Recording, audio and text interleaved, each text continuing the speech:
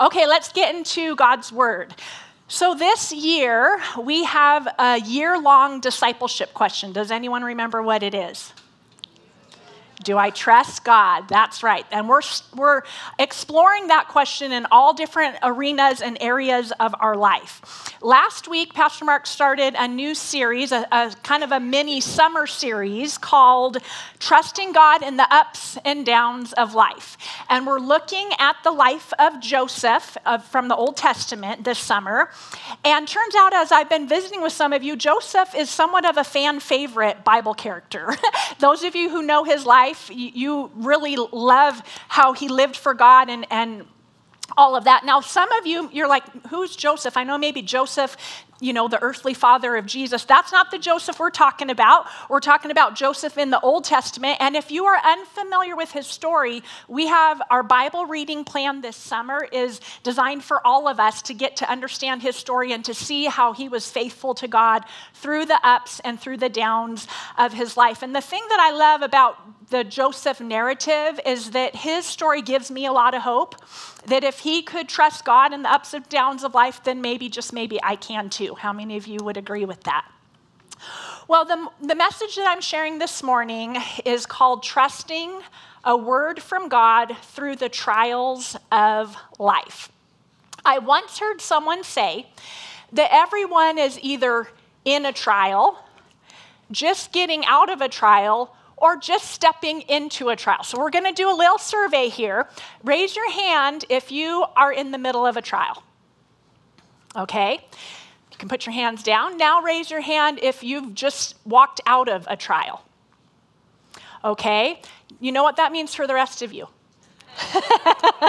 You're getting ready to step into a trial. Now, I'm not trying to speak anything over anyone's life, anything negative or anything like that. But just to show that life is full of trials, isn't it? And when I talk about trials, what I mean by that word is a trial is a test of faith. It's a test of patience or stamina through suffering or temptation. So that's what we're talking about when we talk about trials. It could be a physical trial, mental, emotional, relational, even financial type of trial. It's anything that tries your faith, tries your patience, tries your stamina. And if you're smack dab in the middle of a trial, I've got some good news for you today. So before we jump into our text, let's just take a moment and prepare our hearts through prayer. Thank you, Heavenly Father, for the opportunity to be in church this morning, whether that means physically here or participating via live stream. Thank you, Jesus. The only reason why we're able to be here is because of your life, your death, and your resurrection. And thank you, Holy Spirit, that you are here with us to reveal Jesus and to speak to us through your word. We invite your presence to be here amongst us. Help us to remove distractions from our hearts and minds and to open up our hearts to you. And we pray these things in Jesus' name. Amen. Well, last week when Mark started out our series, he did an overview of Joseph's life.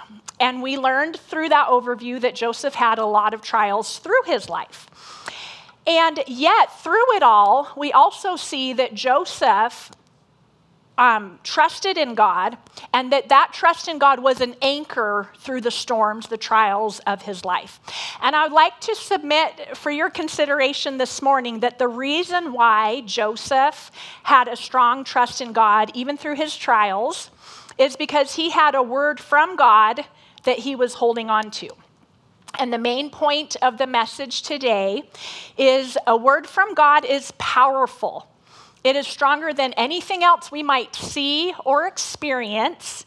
And to trust what God says is an anchor through the trials of life. So when we look at the beginning of Joseph's life, we see that he had a dream. Remember this, and I'm going to just read this out of Genesis 37, 5 through 11. It says, "One night Joseph had a dream, and when he told his brothers about it, they hated him more than ever. 'Listen to this dream,' he said. 'We were out in the field tying up bundles of grain. Suddenly my bundle stood up and your bundles all gathered around and bowed low before mine.' His brothers responded, 'So you think you will be our king, do you? Do you actually think that you will reign over us?' and they hated him all the more because of his dreams and the way he talked about them.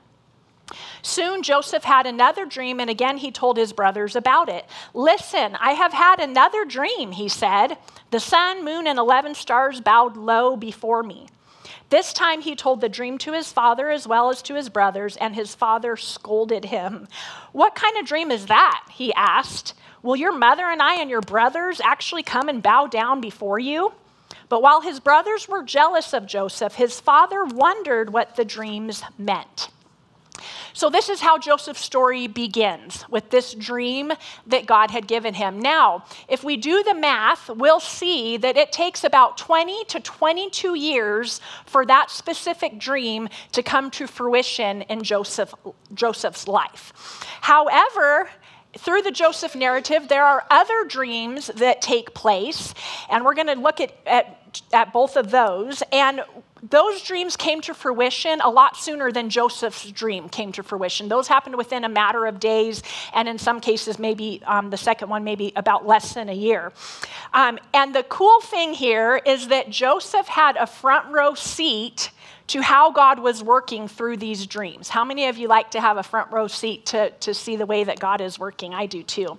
So the first instance that we see was a dream that was given and fulfilled within just 3 days. And this is the story that Mark shared last week about Joseph was in prison, and to the prison came Pharaoh's chief cupbearer, the one who made his drinks and gave it to him. I guess you could call him a current day bartender maybe.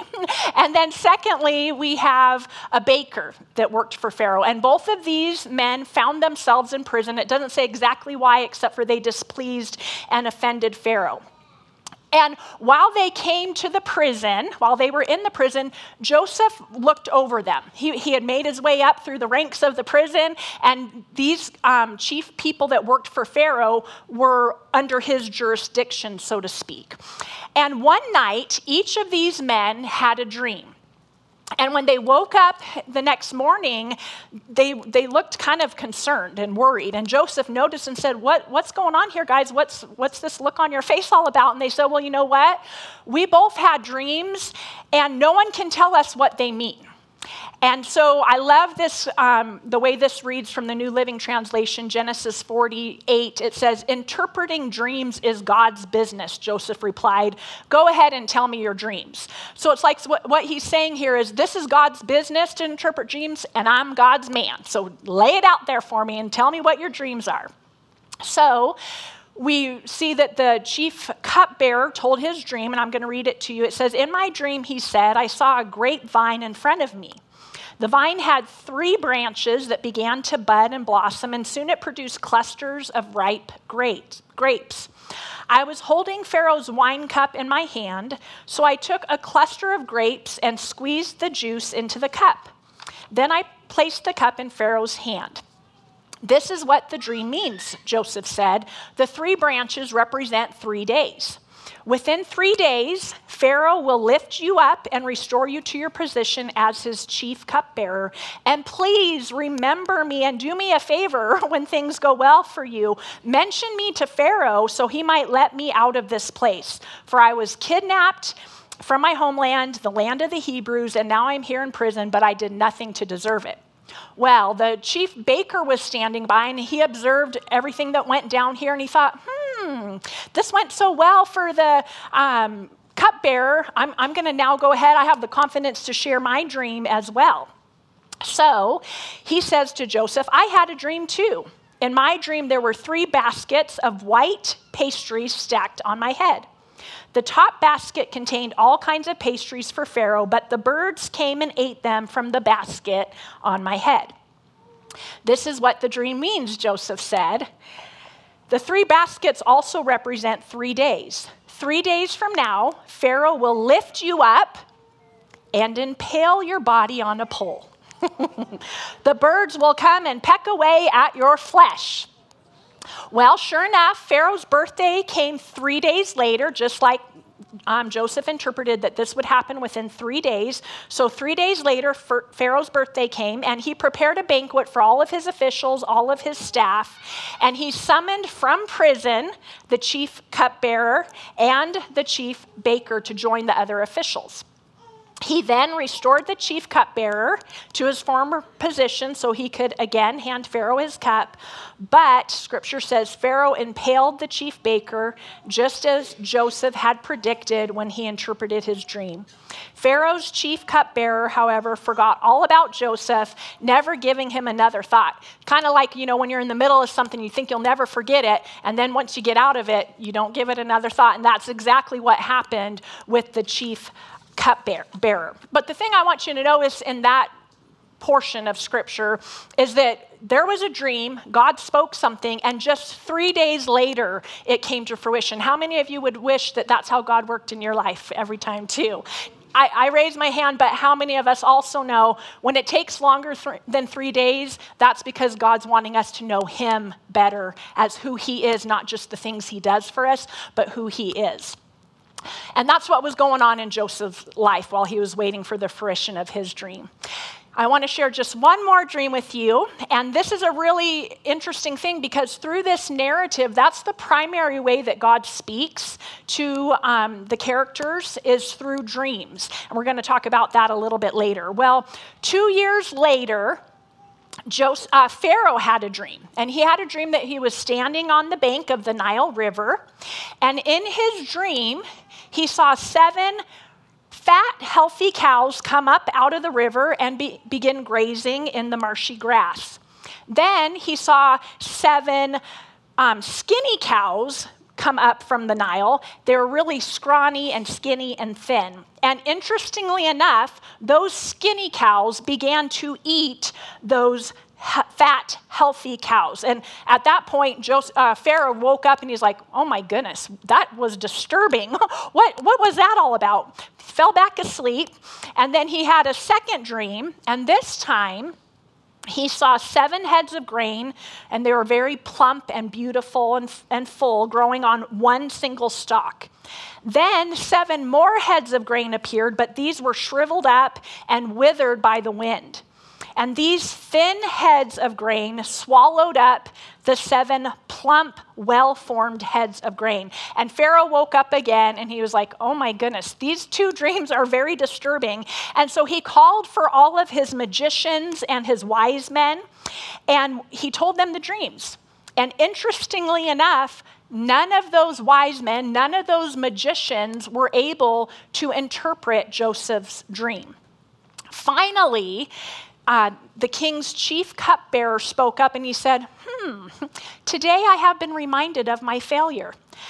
Some time ago, you were angry with me and you put me in prison. And while I was there, I had a dream. And remember, you also put that baker in prison because you were angry with him too. And we each had dreams. And we didn't know what they meant. And so when we woke up, there was a man in the prison named Joseph. And he told us what our dreams meant. And sure enough, what he said was true. Because within 3 days, what he said was going to happen, happened. And so Pharaoh called for Joseph, brought him out of the prison. He was clean shaven, given some new clothes, cleaned up, and he came before Pharaoh. And Pharaoh said to Joseph, I had a dream last night, and no one here can tell me what it means, but I have heard that you hear about a dream and you can interpret it. And I love this because Joseph says, it is beyond my power to do this. Joseph replied, but God can tell you what it means and set you at ease. So Pharaoh told Joseph the dream. Joseph interpreted the dream and explained that this means that for the next 7 years, there's going to be a time of plenty, a time of feast, so to speak. And for 7 years, you're going to have plenty of food. But for the following 7 years, it's going to be a time of famine. And you are going to not have enough food. And so what would be really smart for you to do would be for during those 7 years, for you to store up all the extra that God provides for you so that during the lean years, you will have enough grain to feed people. And Pharaoh was like, that's a great idea. And to make a long story short, he said, you know what? None of these other wise men were able to tell me what my dream meant, but you did. And so I'm going to invite you to come and be that person who manages this feeding program. And so that sets Joseph up to do that. And let me share with you one quick thing here too. In this particular instance of this dream and its fruition, there was a pretty quick turnaround.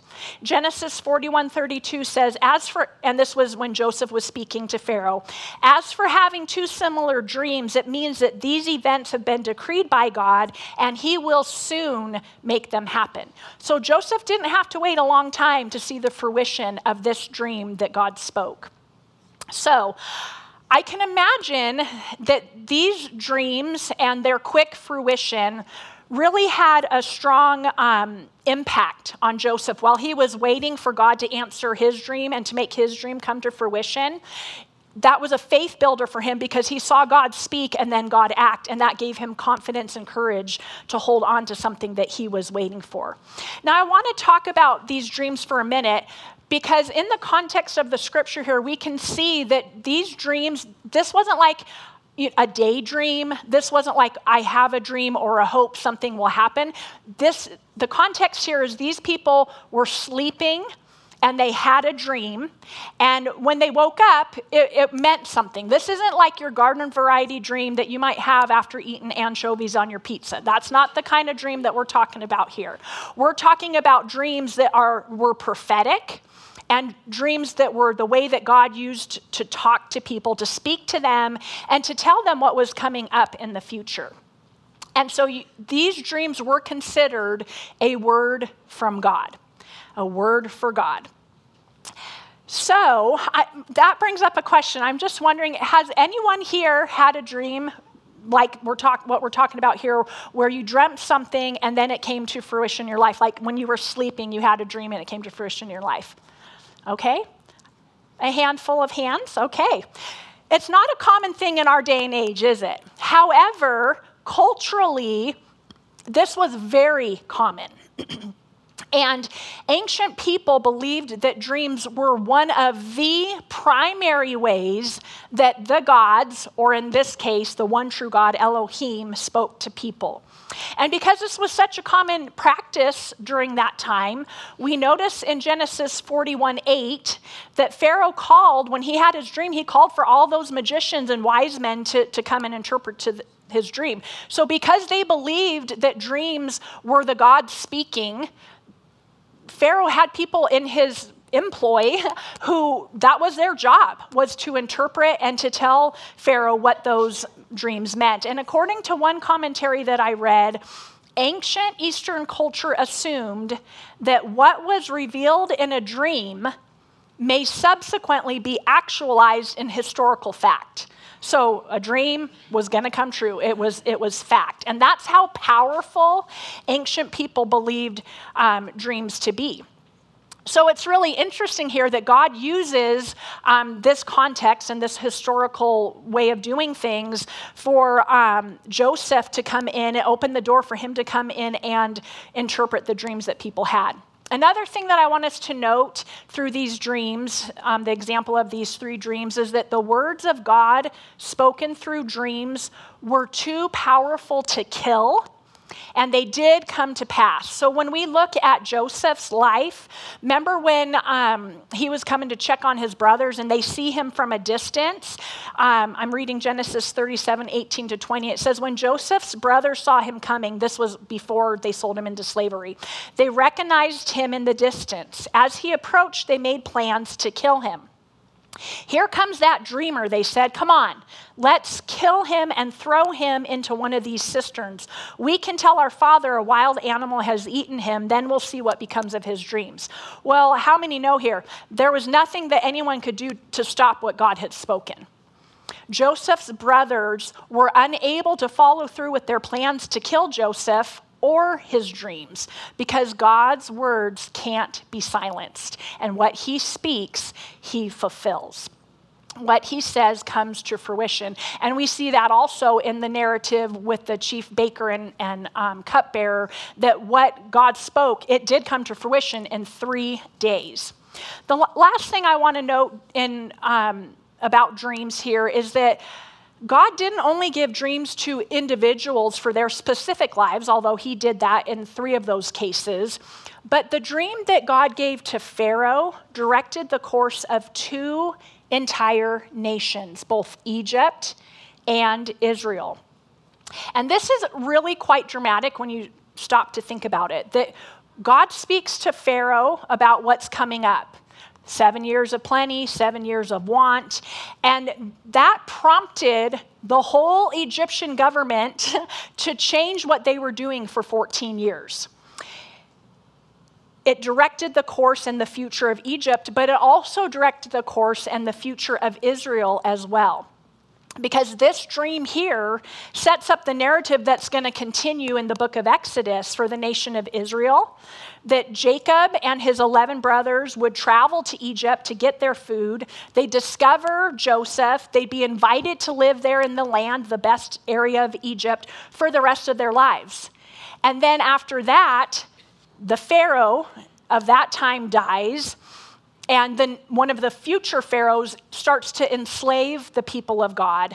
And that's when God rose up Moses to come and deliver them. So that one dream of the cows and the heads of grain, it directed not just an individual's life, but 2 nations. That's how powerful dreams are. That's how powerful God is when he speaks to us. And as we look through dreams in Joseph's life, it solidifies the main point of the message today, that a word of God is powerful, right? Word of God, word from God is so powerful. It's stronger than anything else that you might see or you might experience, and to trust what God says is an anchor through the trials of life. So when God spoke to Joseph at the beginning of this story in Genesis 37, Joseph was only 17 years old. And that dream that God gave him was very, very impactful. It was so powerful that it was stronger than anything else that Joseph experienced. And he experienced a lot, didn't he? It saw him through the lowest of lows in his life, being mistreated by his family, being trafficked by his brothers, being falsely accused by his boss, Potiphar's wife, then spending years in prison, including being forgotten there for 2 years after he interpreted the cupbearer's dream. All of those life experiences that Joseph experienced were not stronger than the word that God spoke to him. And that's an important thing for us to remember. And because of that, throughout the whole narrative, we see Joseph trusting God and trusting that what God said to him would come to fruition. We don't see him being tossed about by the storms and trials of life. He remains steady and he remains anchored. He believed that what God said, and that was an anchor for his life. So we clearly see God speaking. God was speaking throughout Joseph's life story. But I want to move this into application here. God is speaking through your life story as well. Just like God was speaking throughout Joseph's life story, God is speaking throughout your life story as well. And there are many ways that God speaks to us today. He does continue to speak through dreams, visions, prophecies. He speaks through quiet time with him. He speaks through listening to a message or a podcast. He speaks through reading the Bible on your own or through the counsel of other Christ followers. A lot of people explain the way God speaks like the still small voice of God's Spirit that you just know deep inside of you. Through worship, through prayer, even through nature. And just like it was for Joseph, when we get a word from God, it's powerful. And it's stronger than anything else that you might be going through anything else that you might be experiencing. A word from God will see you through the trials of life. Because a word from God can't be altered. A word from God cannot be taken away. It's not based on our behavior, right?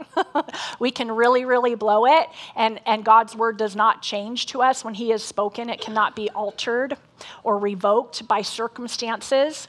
A word from God gives you hope and encouragement when circumstances or life seems hopeless. And you can stand on a word from God and allow it to guide your life, just like Pharaoh and Joseph did there. That changed the whole course of the future. And how many of us know when God gives us a word, if he gives us a word for our family, for future generations, it can change the course of our future and of our family's future as well. And so then we have a choice to make. Are we going to trust the word God has given us, or are we going to just kind of push it to the side? And so I want you to just think about your own personal life for a moment. At the beginning, I mentioned that everyone is either in a trial, just coming out of a trial, or just stepping into a trial. And the thing about trials is that they feel really, really powerful, don't they? How many of you have had strong feelings about trials that have gone on in your life? It's pretty natural for you to feel that way. And so much so that for those of you who aren't real feelers, how many can relate to that it can be the thing that you think about a lot, the thing that's in your mind a lot. And it even can be something that becomes a main focus of our life. And so if you're in the thick of a trial, or maybe if you're heading into a trial, or maybe 5 years down the road you're in a big trial, I think the best thing that we can do when we're in a trial is to go back and think about what is the last thing that God spoke to you. Focus on that. Focus on the last thing that God spoke to you. And it might not even have to do specifically with the trial, but what is something that God has spoken to you that you can focus on? Because it's so easy to focus on circumstances, focus on trials, instead of focusing on what God has said. And for us to keep trusting a word from God through our trials, we need to proactively and aggressively keep in front of you the most recent thing God has spoken to you. So that takes being proactive. That takes even being aggressive, because how many of us know that life circumstances and even the enemy of our souls will want to come against us and to try to focus us on anything else besides the truth of God that he has spoken to us. And if you're in a trial and you're like, but I don't even know what God has spoken to me, and that's happens. So the first step then for us is to get a word from God, get in the word of God. And this to me is how God speaks to me the most, is through the scripture. This is a Bible that Mark gave to me back when I had my maiden name. And for our anniversary a few years ago, he finally made it official and put my new last name on the top of this Bible. But this is a treasure to me. God's word is a treasure to me. And that is most often how he speaks to me. And if I were to open this up and show you, there's lots of notes in this Bible. There's dates on this Bible. One thing that I started doing several years ago is anytime I'd read a specific chapter of the Bible, I'd put a little check mark by that chapter. I wish I would have started that when I first got this Bible, but there's no time like the present. So when I was growing up, Mark and I had a youth leader who told us that people with messed up Bibles don't have messed up lives. And what that means is that doesn't mean you're never going to have a trial. That never means you're never going to go through hard things. But what it does mean is this is what you are hanging on to. And so to get a word from God, in my opinion, one of the best ways to do that is to get in the word of God, because this is what he has already spoken, right? And so you learn to hear his voice when you read his word. And the other amazing thing is as you read God's word, it really roots itself deep down into your heart. There'll be times that I'm praying that I pray a scripture and I might not be able to tell you where it is, but I know it's from God's word. And so to get a word from God, get in the word of God. I love Romans 15:4 that says, such things were written in the scriptures long ago to teach us, and the scriptures give us hope and encouragement as we wait patiently for God's promises to be fulfilled.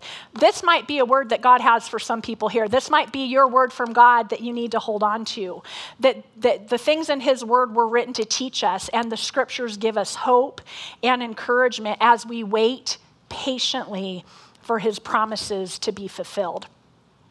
I heard a quote this past week from a guy named Samuel Johnson, and he said, people need to be reminded much more often than they need to be instructed. People need to be reminded much more than they need to be instructed. And I wonder how many times throughout Joseph's life did he have to remind himself of the word that God had given him? How many times in the struggle of self-pity or doubt or weariness did he get off track until he would remind himself, hey, Joe, what was that dream that God gave to you? Go back to that. Hang on to that. Remember that. And we too need to remind ourselves what God has spoken to us. And if we have a trial that is too burdensome or it lasts for a long, drawn-out period of time, that's when it's time for us to reach out to the family of God. You see, the thing about Joseph's life is there's never in the narrative where it tells that someone came alongside him to encourage him. It was basically just him and God. And I personally think that's probably why he became such a strong man of faith, because it was just him and God. We are blessed. If we look around this room, if we look at the people in our life who are other Jesus followers, we are part of a Christian community, and we get to help each other remember the words God has spoken to us. That's what this is all about. That's part of our job for one another. For many months, I've been really impressed by a sense of urgency that time on this earth is really short, much shorter than we maybe even realize. And when we gather as a family, I want to just throw out a challenge there to myself and to us, that when we gather together, let's have heart-to-heart conversations about what God is speaking in our lives. Let's not just ask each other how our week has been, although that's really great too, right? But we want to ask each other what God has been speaking to us through his word, through times of prayer, or through podcasts we're listening to. And then when we're with someone and we or they don't know what God is speaking to us, what a great opportunity for us to just go to him right there in prayer and say, God, what are you speaking to my sister, to my brother right now in their life? Mark told me that another favorite part of his time up at camp this past week is that when the kids would get in the boat, he would say to them, what new thing did you learn about Jesus today? Isn't that a great question? Because Jesus, through the power of his Spirit, through his word, is continually teaching us new things day by day. And we want to be the type of family where that's what we're talking about.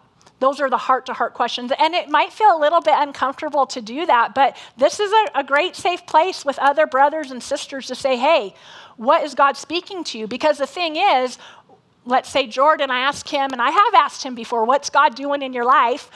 Then I now know how to pray for Jordan. I now know if I ever see Jordan walking around grumpy, which I never do, that I can say to him, remember what God spoke to you. I remember that, and I want you to remember it too. I had an experience of this very past week, and it was totally a God thing, and it really hit home to me about how important it is to help others remember what God has spoken to them. And the cool thing about this was I was on the receiving end of it, and it was such a cool blessing to me. So on Wednesday this past week, I came into the church, and on my desk was a card with my name written on it. And when I opened it up and I read it, there were some really wonderful, encouraging words in that card to me. And part of it was an admonishment to hang on to a specific word that God had given me out of Jeremiah over 2 years ago. And as I was reading this card, something flipped out of the card, and it was this charm that I'm wearing on my necklace.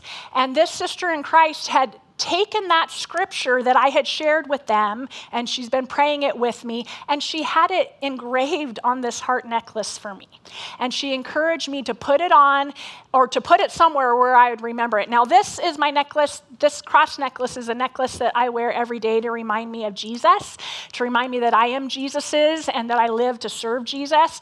But I don't think Jesus would mind that I put this word that he had given me onto this cross as well.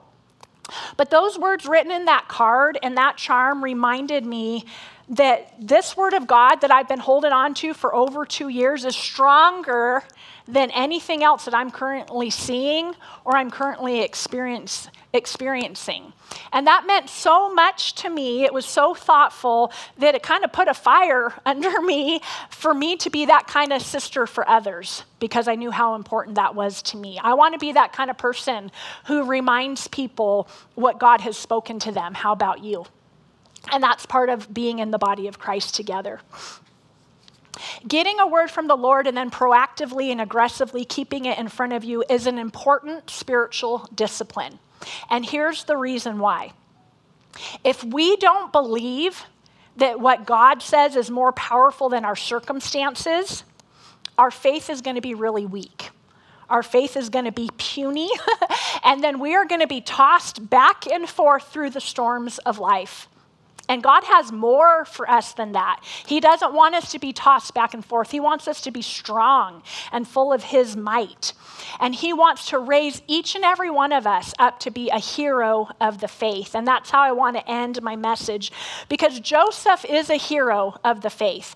And worship team, I think we will have you come up and we're going to sing our opening song again as we close here. So Joseph is a hero of the faith, and so much so that he even made it into the Heroes Hall of Fame. Do you know where that is? Hebrews 11, the Heroes Hall of Fame. And from Joseph's life, we see that faith begets faith, that trust gives birth to more trust. Joseph trusted what God spoke to him through a dream when he was a teenager, and 20 years later, it came to fruition. But during those 20 years, he saw God's words come to pass time and time again. And that built his faith to trust God even more. In fact, at the very end of his life, we see that he is still trusting God to do something that would happen long after his life was over. Now, that's some faith. He wasn't even going to be able to see it with his own eyes, but he had seen it with the eyes of faith. And so I want to close by looking at this one last thing. So when Joseph's father, Jacob, and his brothers were moving to Egypt, God met Jacob and spoke to him. So now we're not talking about Joseph, we're talking about his dad, Jacob, okay? I'm going to read this to you from Genesis 46, 1-4. It says, So Jacob set out for Egypt with all his possessions, and when he came to Beersheba, he offered sacrifices to the God of his father Isaac. During the night, God spoke to him in a vision. Jacob, Jacob, he called. Here I am, Jacob replied. I am God, the God of your father, the voice said. Do not be afraid to go down to Egypt, for there I will make your family into a great nation. I will go with you down to Egypt, and I will bring you back again. Then down in Genesis 48:21, Jacob is getting ready to die. And he says these final words, the words that God spoke to him, he's now passing them on to the next generation, to his son Joseph. And he says, look, I'm about to die, but God will be with you and will take you back to Canaan, the land of your ancestors. Take it one step further. Now Joseph is about to die. He's at the end of his life, and he is still holding on to the word that God had spoken to his father Jacob. In Genesis 50:24-25, soon I will die, Joseph told his brothers, but God will surely come to help you and lead you out of this land of Egypt. He will bring you back to the land he solemnly promised to Abraham, to Isaac, and to Jacob. Then Joseph made the sons of Israel swear an oath, and he said, when God comes to help you and lead you back, You must take my bones with you. He was holding on to that word so tight that he said, this is going to happen. And because I know, because God has spoken and I've seen God come through on the words that he has spoken to me, I need you to promise me that you're going to take my bones back to the promised land.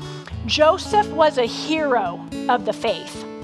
And this is what is said about him in the Hero Hall of Fame, Hebrews 11:22. It was by faith that Joseph, when he was about to die, said confidently that the people of Israel would leave Egypt. He even commanded them to take his bones with them when they left. Joseph was confident because God had never failed to make good on the promise that he gave him. Joseph knew that a word from God was powerful, that it was stronger than anything else he saw or experienced in his life. And because of that, he held on to that trust. And that trust that he had in God was an anchor through the trials of life. When I was working on this message one evening, I felt like the Lord just spoke something in my heart, and it was meant for the older people in the room. Now, let me just set this up a minute, okay? Because you know here at Cheney Faith Center that we are all about the next generation, right? And we love that, and that's what we know God has called us to do. But I want to speak to those of the older generations for a moment, because we can't do what we're doing with this next generation without you. And so the word that I believe that God spoke to me, and I really want you to be listening, and this is for anyone who's around 50 years old or older, okay?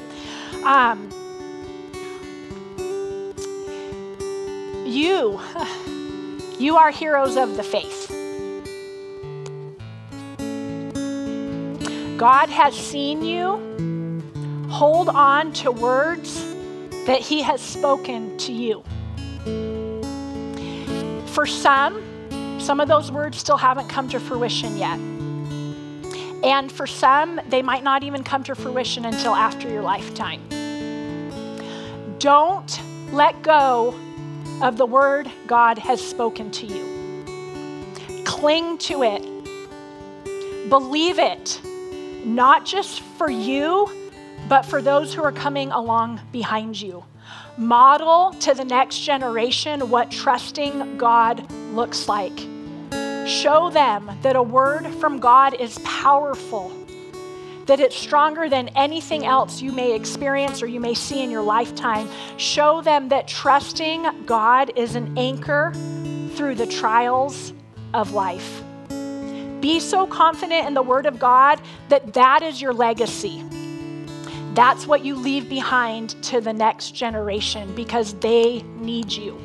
We need you. And with that, let's pray.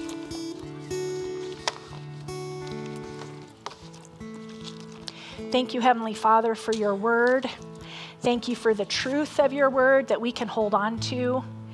Thank you, Lord, that you give us your word to help anchor us and help us trust in you. And Lord, there's some of us who have, just through the dailiness of life, we have forgotten some of what you have spoken to us. I pray that you would bring that back up in Jesus' name, that you would help us to be people who proactively and aggressively hold on to the word that you have given us. We are not going to let the enemy snatch away any word that you have given us. And I believe that there might be someone here today who that has happened to. You have allowed the enemy to snatch away a word that God has deposited and given you in your life. And if that is you, I just encourage you to make that right with God right now and ask him to restore you and to restore that back into your life. We speak against hopelessness. We speak against lies. We speak against just the daily business of life. And God, we say that we are yours, that we are looking to you, that we are trusting you, and that we will receive what you have for us and we will hold on to it, and that we will be your people who help each other to remember the words that you have spoken, because your words are powerful. Your word, the Bible, is powerful. I pray that you would give us a hunger and a thirst, an insatiable hunger, an insatiable spiritual thirst for your word so that we can know what you have spoken and so that we can hang on to it in Jesus' name. Thank you, Jesus, that you are so good. You are so faithful, and we never have to worry about you being unfaithful to us. You are our faithful God, and we want to be your faithful people, and we pray these things in Jesus' name. Amen. Would you stand so we could close in song?